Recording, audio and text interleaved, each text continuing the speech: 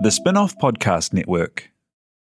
Are you making the most of your KiwiSaver investment? Generate is an award-winning KiwiSaver provider with a track record of strong long-term performance. Making a smart decision now could add tens of thousands of dollars by the time you reach retirement. Book a no-obligation chat with a Generate KiwiSaver advisor today at generatekiwisaver.co.nz/get-advice. A copy of the product disclosure statement is available at generatekiwisaver.co.nz. The issuer of the scheme is Generate Investment Management Limited, and of course, past performance does not guarantee future returns. Ready to rediscover the joys of cycling? With over 300 kilometres of cycle paths across Tāmaki Makaurau, jumping on your bike and going for a ride is such a fun way to discover the city from a different perspective. Cycling is getting more and more popular across Auckland, so now's a great time to join the hype and give cycling a go. Head to at.govt/cycling to find your nearest cycleway today.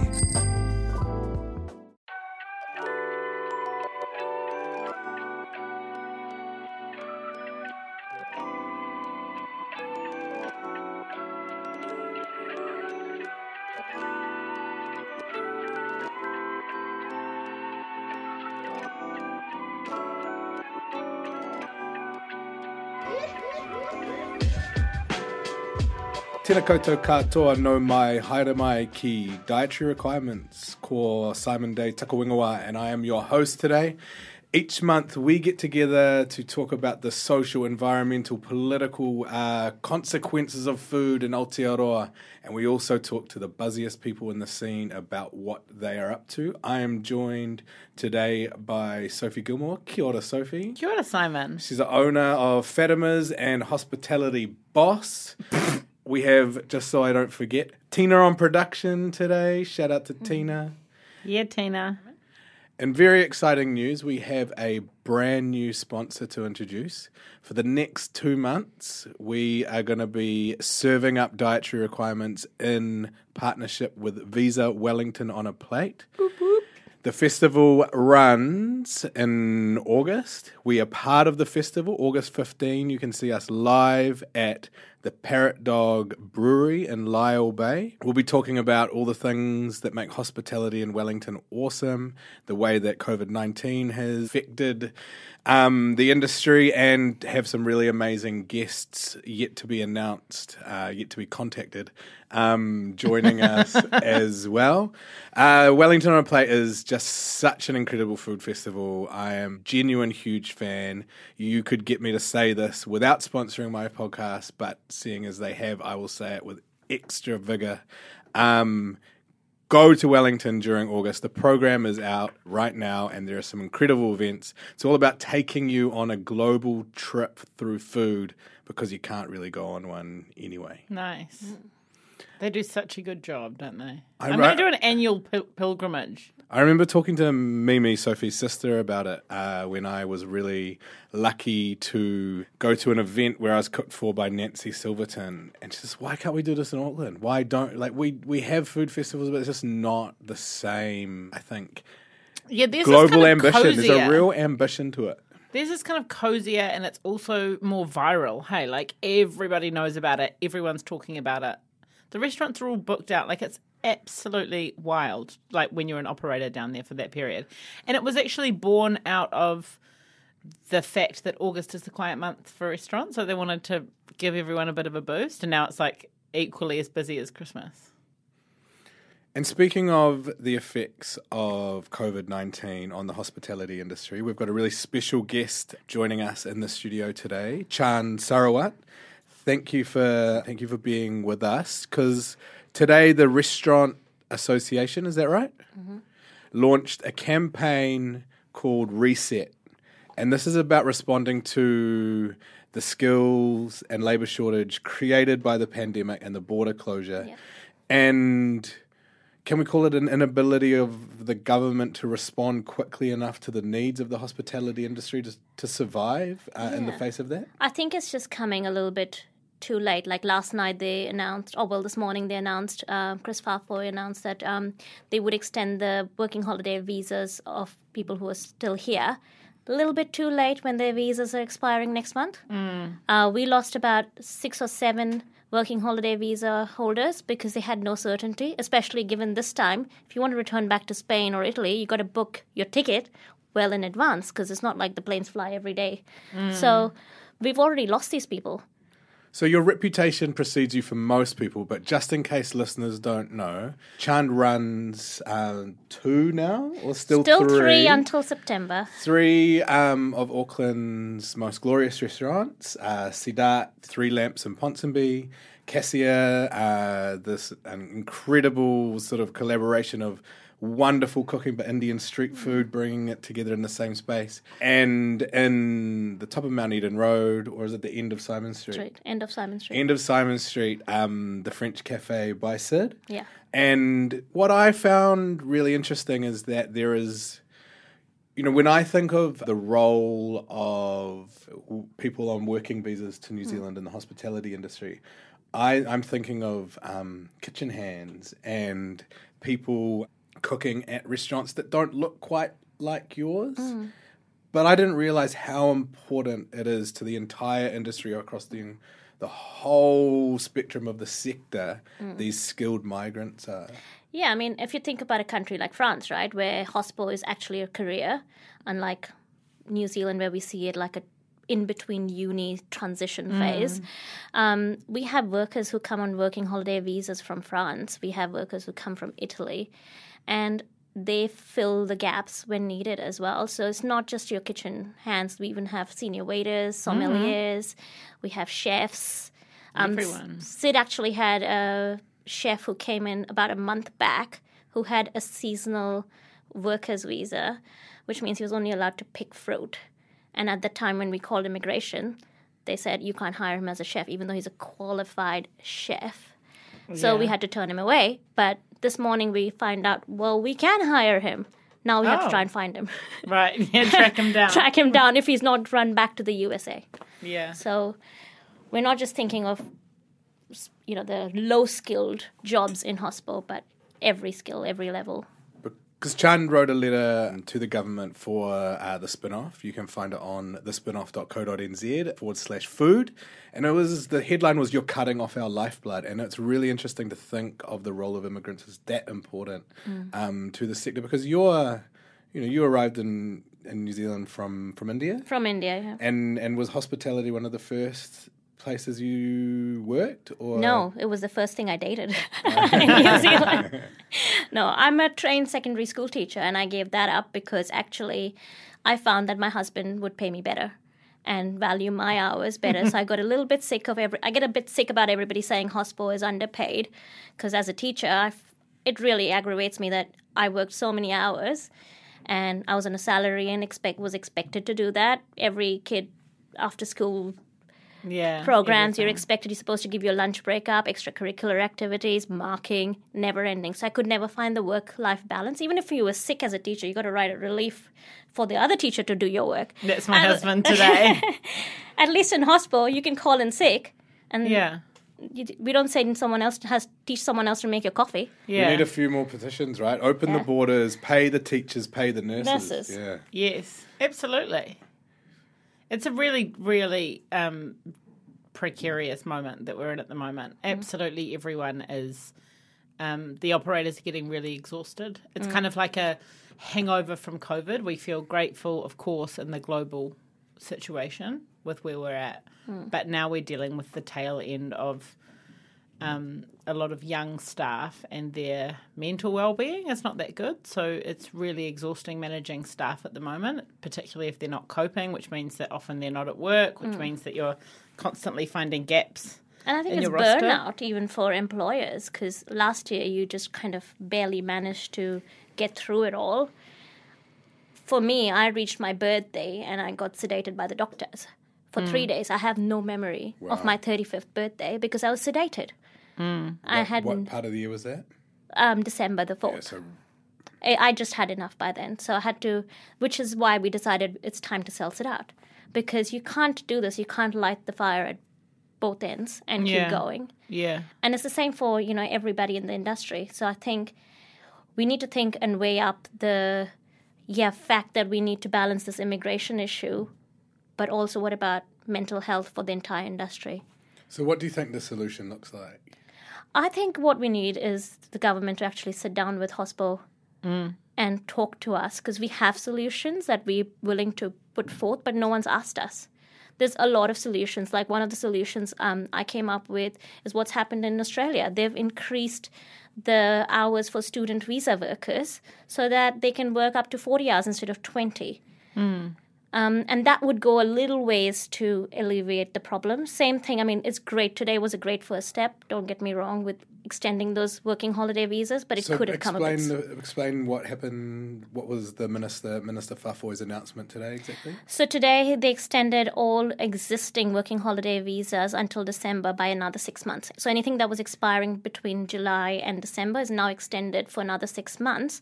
Also, anybody who's on the seasonal worker visa, which is only supposed to be for fruit picking, they've now allowed them to go into any industry that they want, which is also amazing. So it will go a little ways to fill a very large gap. But that relies on people being here already. Yeah. And being equipped to work in the jobs we need. So it's a partial solution. Yeah. I mean, like, look, we've a drop lost, in the bucket. Yeah, it's a drop in the bucket. But we should appreciate whatever we get, so we will be grateful. There's like, if you walk along Ponsonby Road, for example, as a high-touch food zone, every single cafe's got a sign up on the window saying, we're recruiting workers. Or the other sign is, we're now closed on Monday and Tuesdays because we can't get enough staff. Yeah. And I think that's the other thing is the employer burnout thing. Like, we're potentially expected to suck it up and take responsibility, which we do, and we keep going. But there's actually not enough hours in the day to both be recruiting staff. So at the moment, I'm trying to recruit staff, and it probably takes 2 or 3 hours of the day to make contact with them. Then you invite them in for an interview. There's a lot of people that are not showing up for interviews. If the interview goes well, you might invite them for a trial. A lot of them then don't show up for the trial. But the weirdest one is sometimes people trial and you offer them a job and then they don't get back to you. So it's like there's this whole attitude, I guess, of people knowing that we need them more than they need us. And so it's creating other problems. I think Auckland HOSPO has grown since COVID as well, because there were all these projects planned for last year that still went ahead. So many new restaurants opened, and our pool of workers actually got lower and lower. Yeah. And now, this is not a New Zealand only problem, if you think about it. Just this week, we're going to lose a senior waiter from Cassia to Australia. We've lost a head chef 2 weeks back to Australia. So Kiwis are not going to stay put as well, because HOSPO is something that you can take your skills and go somewhere else and you will learn. And why not? Why not go work for another great chef in Australia and Melbourne? Because it's only going to grow your CV, your skills. So you can't hold people back. But it's a problem that needs to be seriously looked at. The part that I liked about your letter was, how they're basically calling hospitality unskilled. And so it therefore doesn't qualify for immigration to approve these visas. And I actually do think that's offensive. Like, these are the people that we're relying on making your coffee, but also making your day in the morning. And hospitality is a business like any other business, and the industry is hospitality, which I think involves a whole lot more EQ than a lot of skills-based industries. And so I think to say that it's a bunch of low-skilled people on one hand is incorrect, because we're also having to train novice workers. And then because we have so many novice workers, we're now paying them more than $20 an hour, which means that they're not necessarily showing up bringing that much value to our businesses. So we're spending a whole bunch of time to train them to basically be as valuable as we need them to be to make the numbers work to try and turn a profit. Like, it's a juggling act. Yeah, the whole thing. Constant juggling act. I think that was one of the most interesting points you raised in the letter, Chand, from the Restaurant Association's survey of the industry, is that 92% of the hospitality business has huge difficulty in recruiting senior staff. Yeah. This isn't the people that I assumed were migrant labour, and I think it's almost racist. My assumption, my initial assumption that I talked about. But these are the sommeliers, the sous chefs, the people that define your restaurant's ability to be able to produce something amazing. And I mean, for me, what was really insulting was in Stuart Nash's speech was that, you need to start not relying on migrant workers, and start automating. How do I automate a head chef, a sommelier in a fine dining restaurant? I can't create an app for you to order your wine. I saw a robot cocktail waiter on a cruise ship. Well, there was quite a lot of Stuart noise. Nash is pretty offensive anyway, period. There was quite a lot of noise last week about Elon Musk filing a bunch of patents for takeaway restaurants. So he's doing I think the presumption is that there's going to be a petrol station that's self-serve that you roll up to in your Tesla, and it also spits out food for you. I'm sorry, for me, the definition of hospitality is hosting people. Yeah. Why do you rate service in a TripAdvisor, review? Yeah.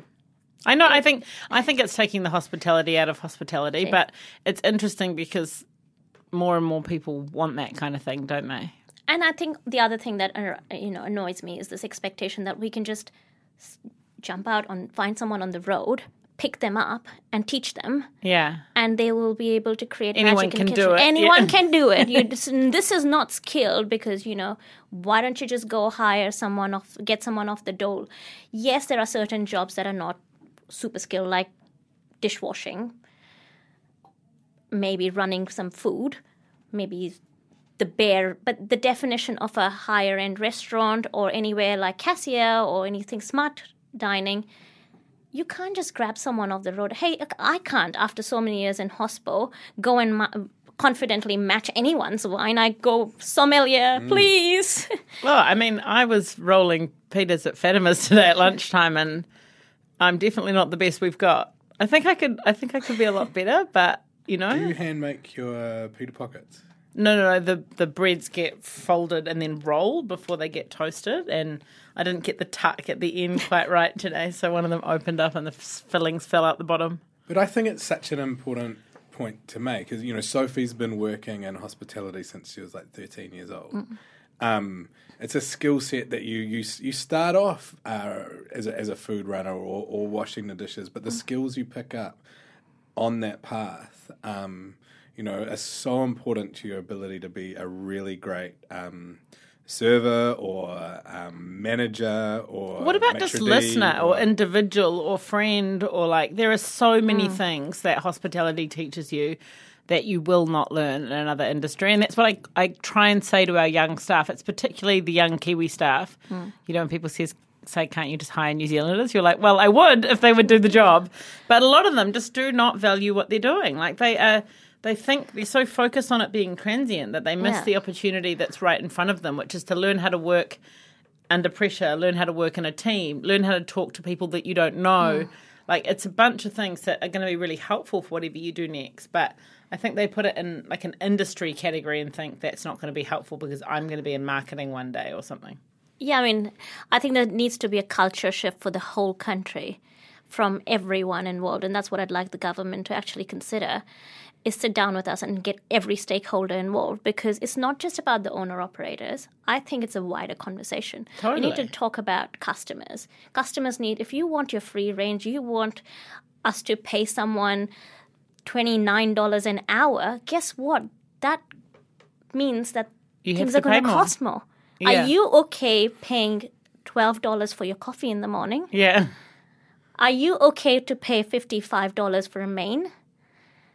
Because, hell yeah, I'm happy to pay everybody heaps of money if I can charge people heaps of money. Yeah. It's at the end of the day, we're in it for business, right? I and the margins are really low. We've got high rents.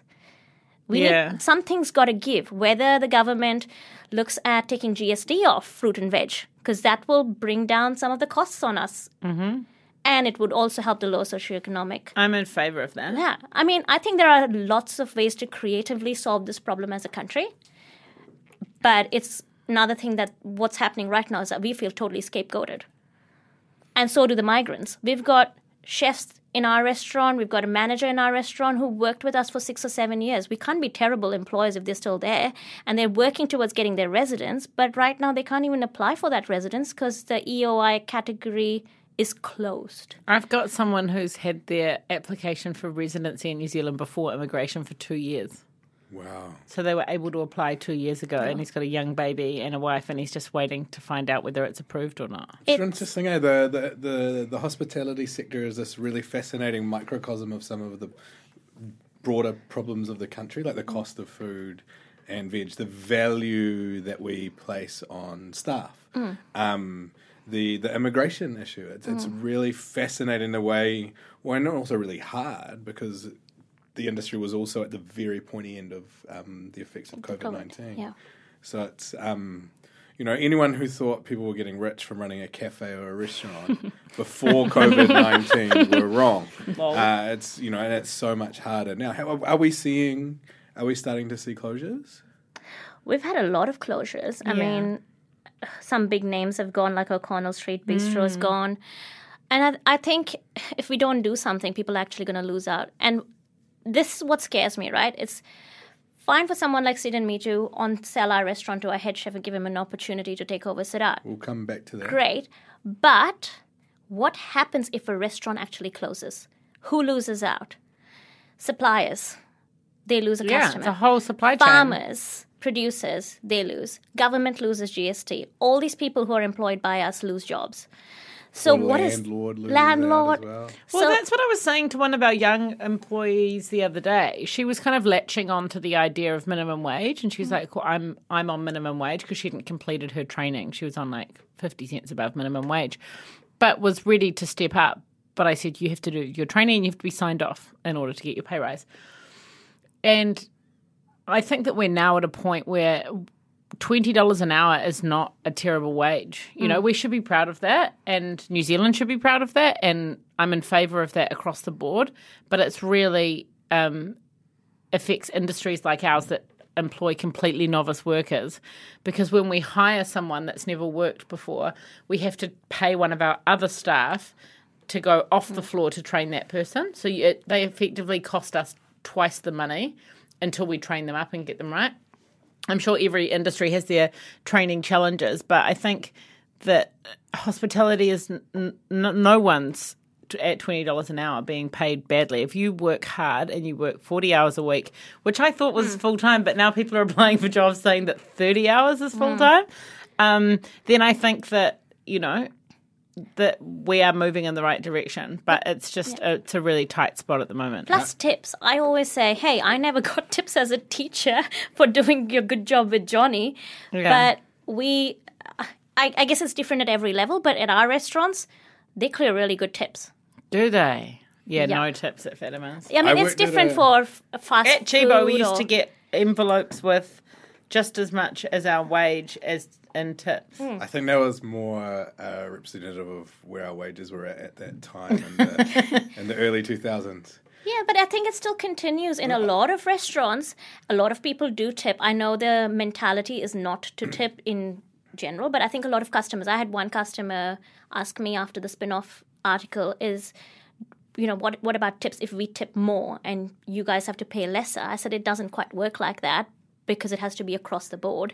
We're not America, and we don't want to go into becoming America. I don't agree with American And they're husbands. reversing that anyway. Yeah, But do tip more. If you had a really good time, listeners, if you felt like you were, bonded with your waiter, that they changed your experience, endorse that service. I worked at a restaurant in Melbourne where half of our tips were confiscated and distributed to the other staff until we passed the test on the food, wine, architecture of the restaurant. We had to know who made the curtains. Oh, so once you pass test, that, you're eligible you got your full tips. Hard out. We just go we have a split between the kitchen and the front, because both Sid and I feel like one cannot do without the other. Yeah. But then it's equitable. Best service in the world. If you have shit food, you're not getting it. Exactly. Tip, right? You don't want this chef to spit in your food. You carry it out with a smile.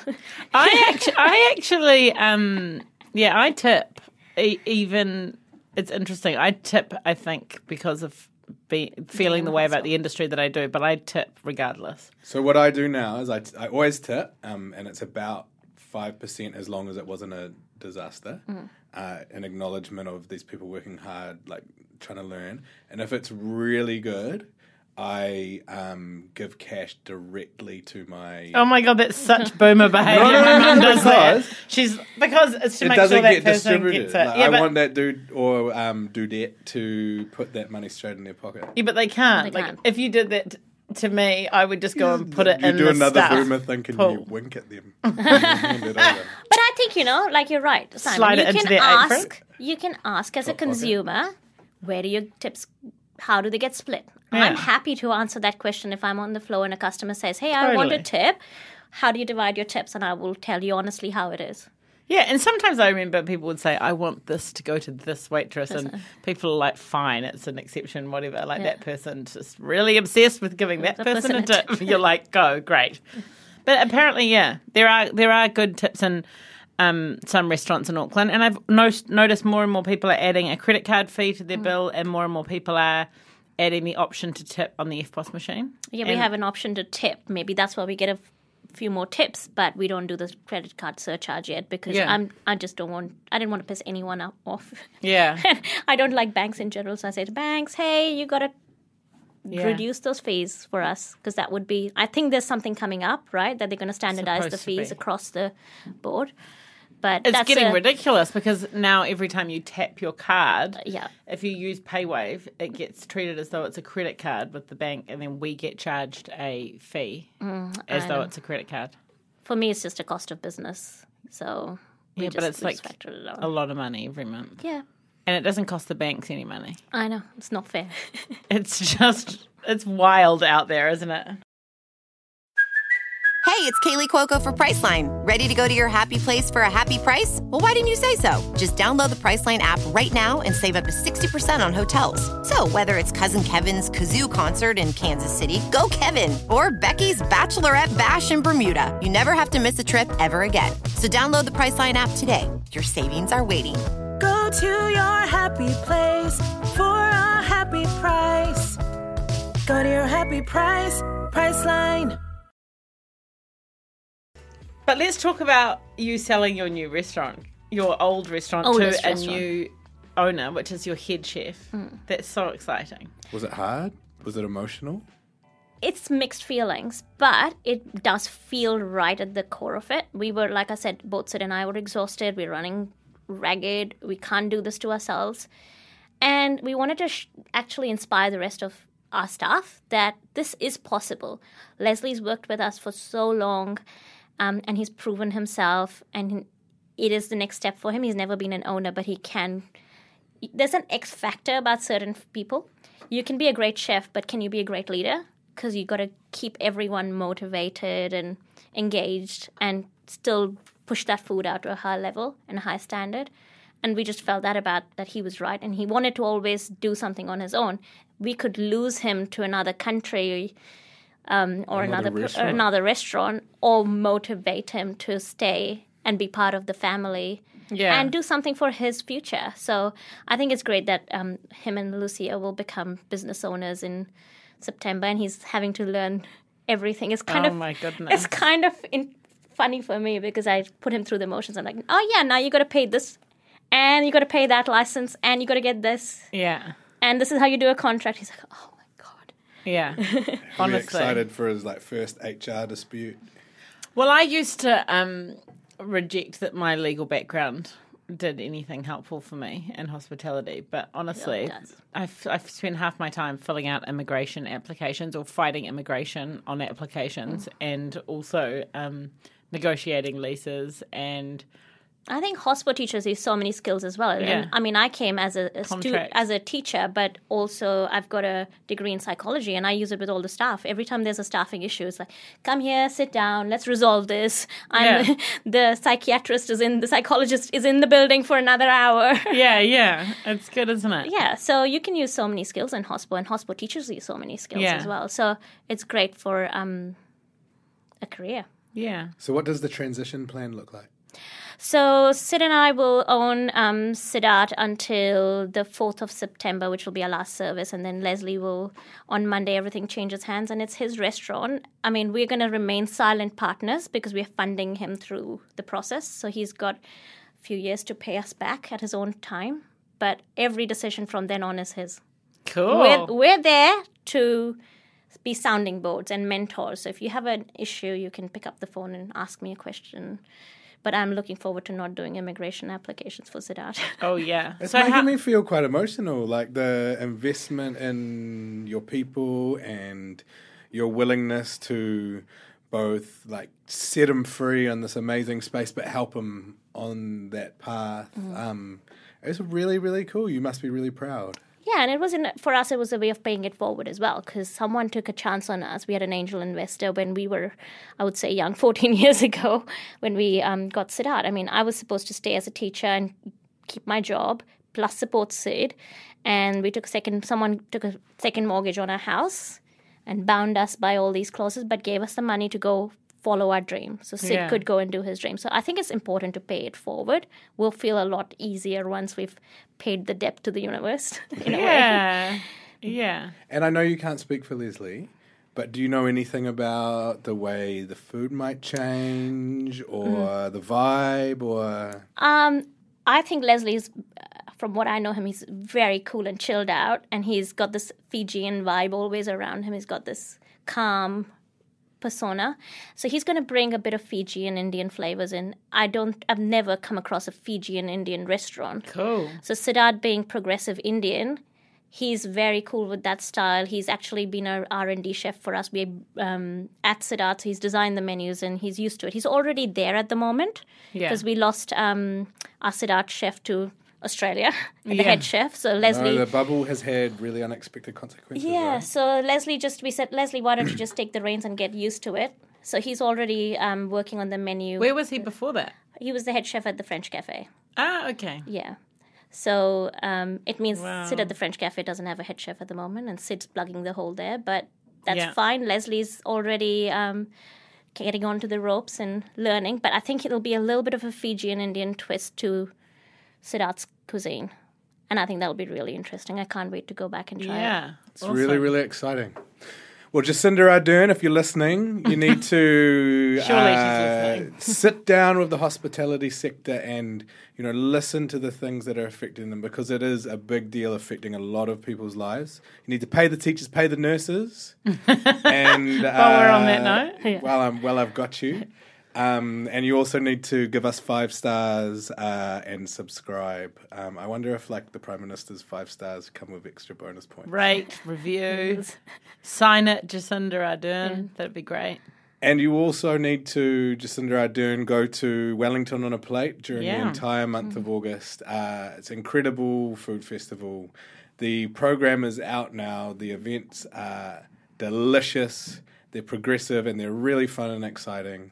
So support the hospitality sector in all the ways that you can. And thank you for joining us, Chan. Thank you for having me. Thanks for coming. So nice to have you here. Ka kite. Bye. Bye.